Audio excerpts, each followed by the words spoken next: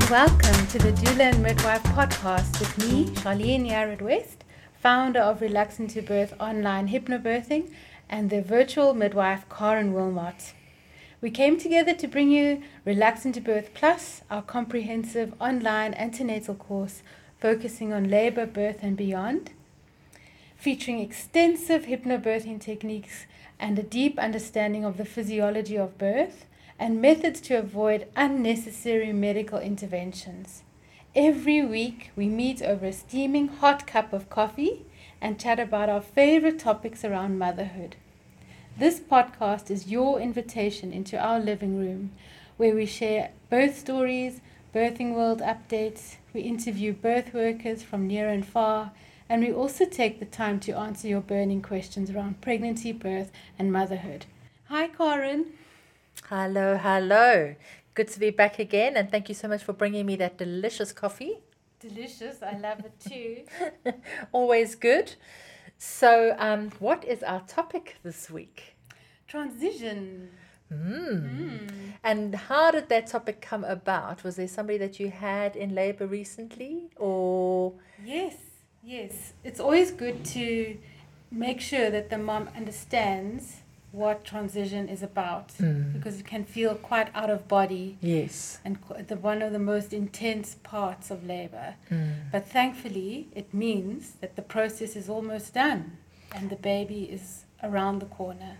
Yeah, so I think the point of today's chat really is about getting a deeper understanding of what transition means, when it happens, and how to manage it effectively so that it actually smooths the progress of labor rather than delaying it or halting it, which can very often happen if it's not recognized and if there's too many disruptions or interruptions, or it's not managed and supported in a way that allows transition to be transition and to transition into birthing your baby, because that's essentially what it is. Exactly. It's the most demanding, but it's the quickest part of labor generally, especially for second-time moms. It can be quite quick, but for first-time moms, it can take up to 2 hours in that time.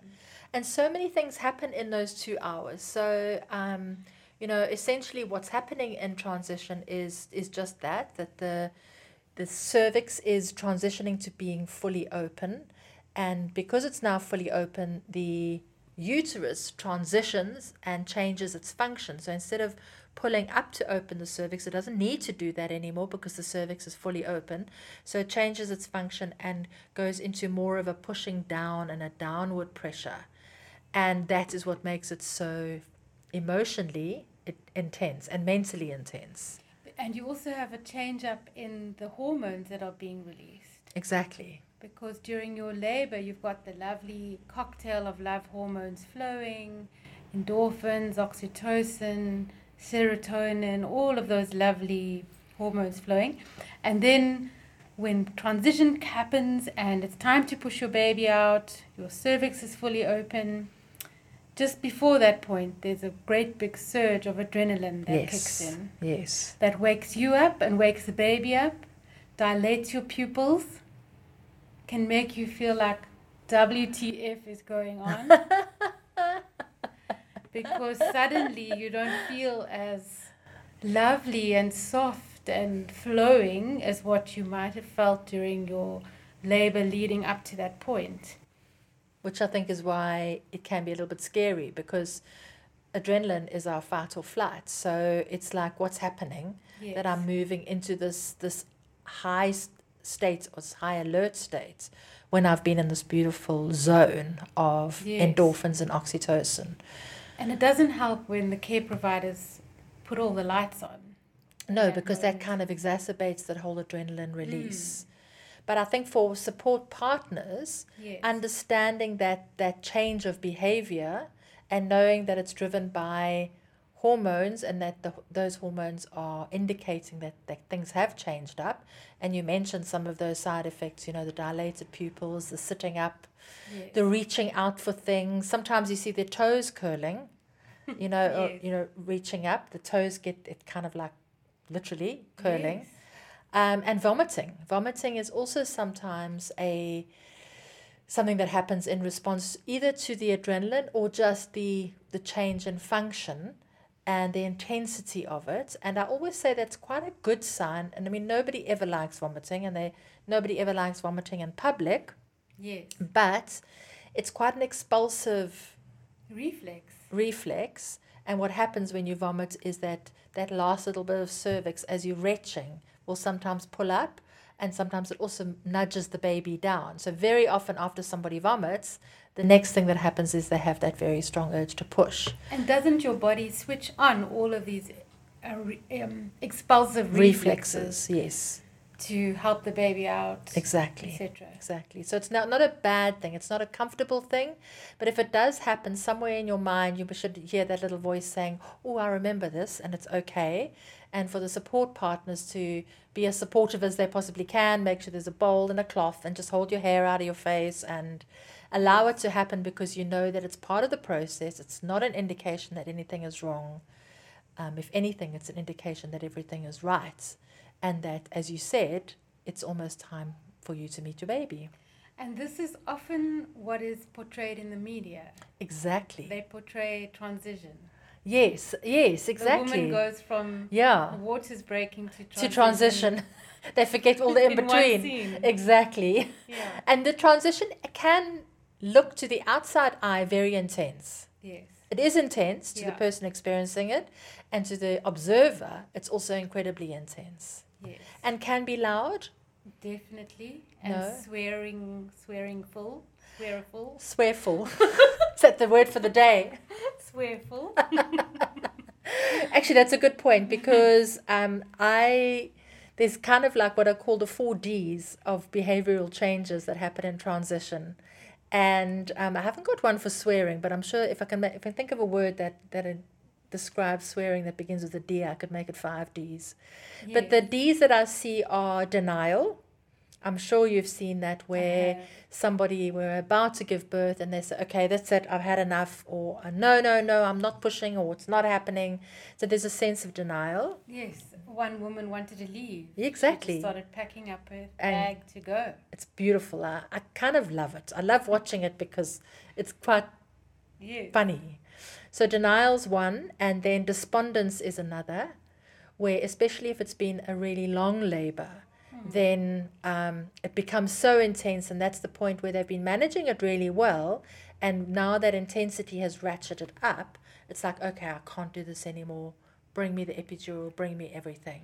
Yes. So it's a sense of despondence. I just can't do it anymore. And that's when you need a good birthing team to hold you together. Exactly. And really encourage you. You can do this. That's it. That's where the support.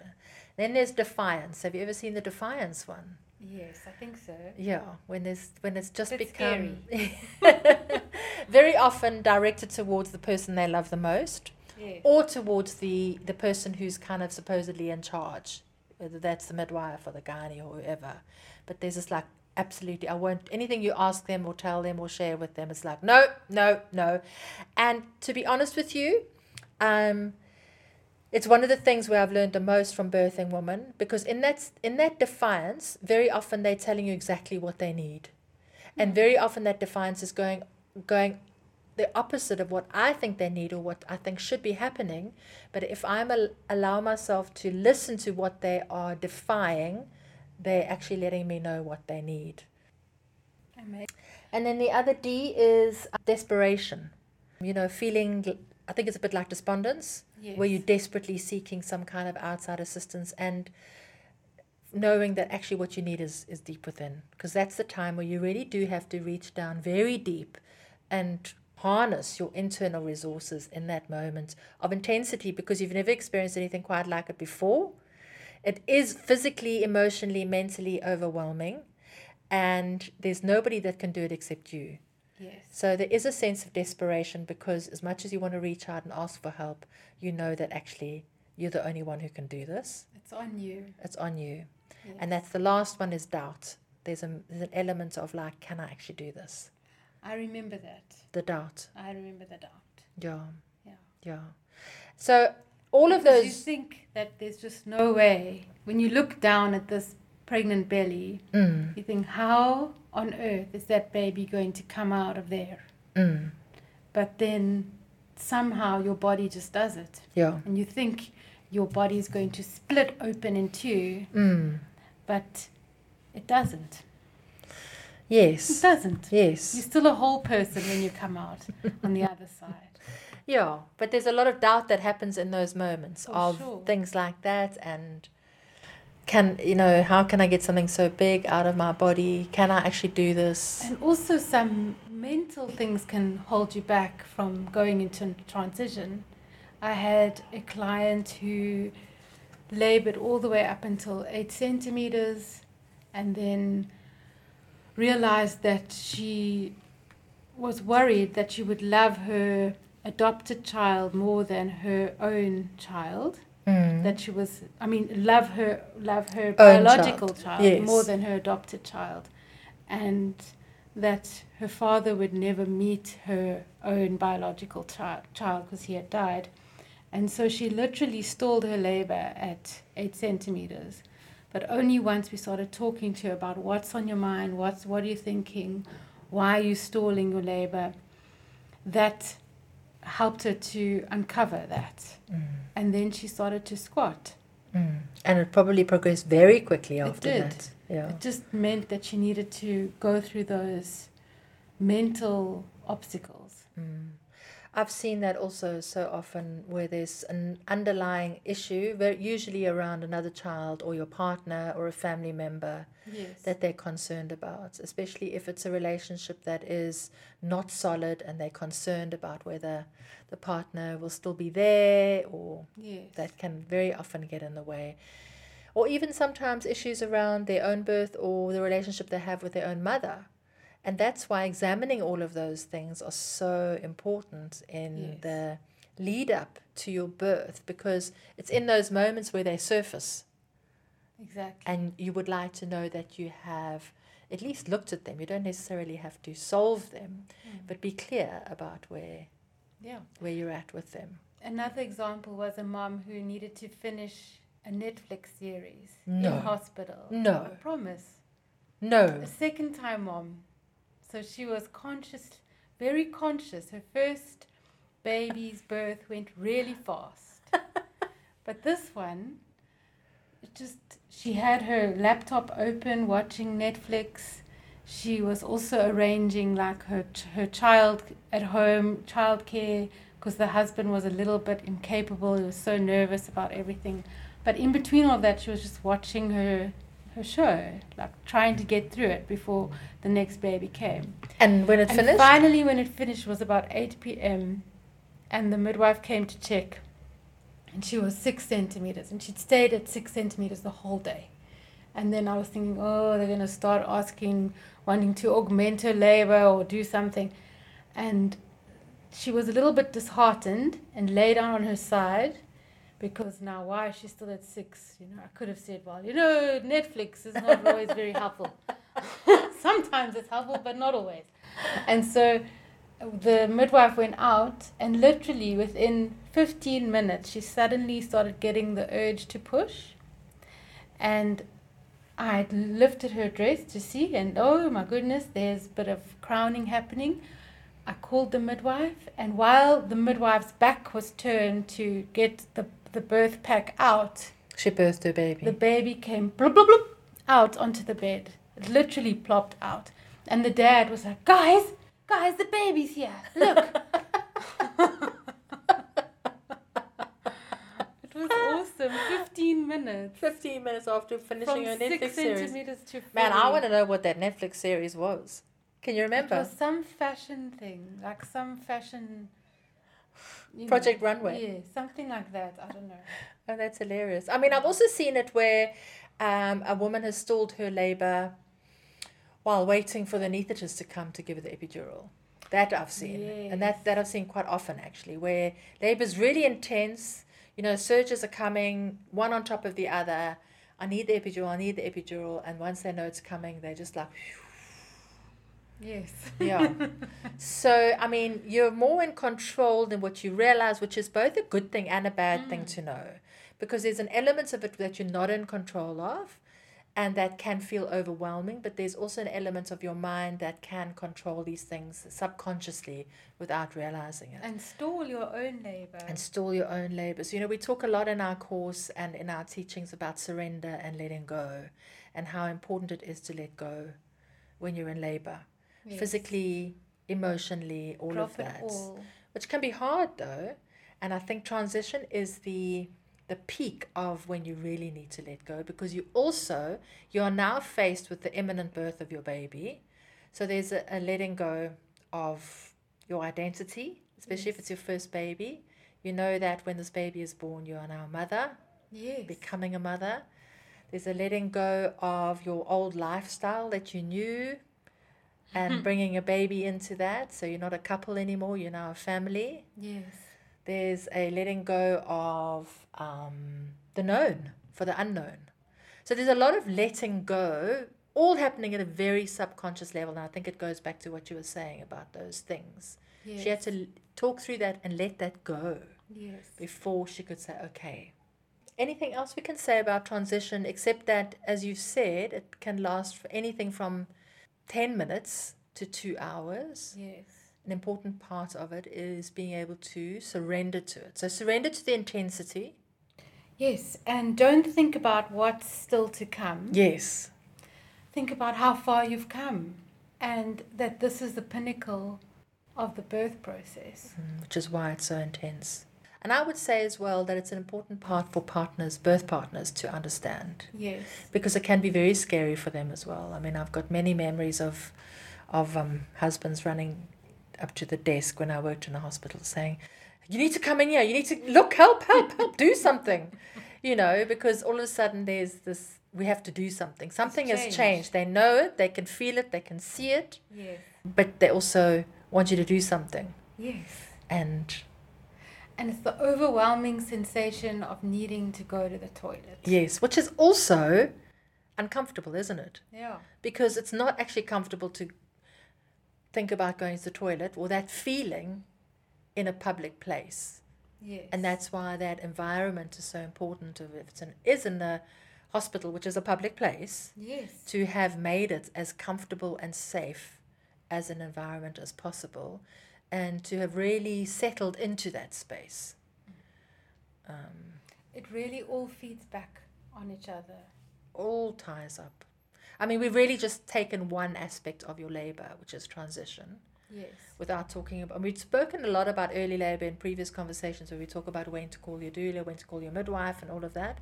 We haven't really spoken too much about active labor, except sometime in a little bit with our pain medication. Yes. But it's just nice to actually focus in on one aspect, which is transition and just before the baby's born. Because I also don't think it gets that much airtime when we're talking about the stages of labor. We gloss over it a little bit in our classes and teaching, and it's a big one because it is so sudden, it's so visible, it's so tangible. Yes. And so important. Yes, and you don't want to be expending all of your adrenaline in your labor. You want to try and save it up so that it comes out in one big burst. Not that we have much control over that, but yes. You know, so how you can control it is to make your environment and the people you're with, try to have it as calm as possible. Okay, so focusing on making sure that there's oxytocin and endorphins rather than adrenaline. During your labor, yes. Yeah. Because those external scary factors or the external factors that are alarming will trigger the release of adrenaline. Yes. Yeah, good. What about breathing in that time? What can the mother do? Because there's birth breathing, J breathing. Yeah. I think it depends on whether or not she's feeling a lot of pressure, which she probably is.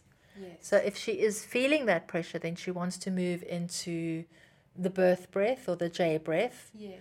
Or the J poo, as some of my ladies call it. Yeah, there'll be a combination of breathing and pushing. It's not just one thing or the other. But the breathing is a great way of managing the intensity. Yes.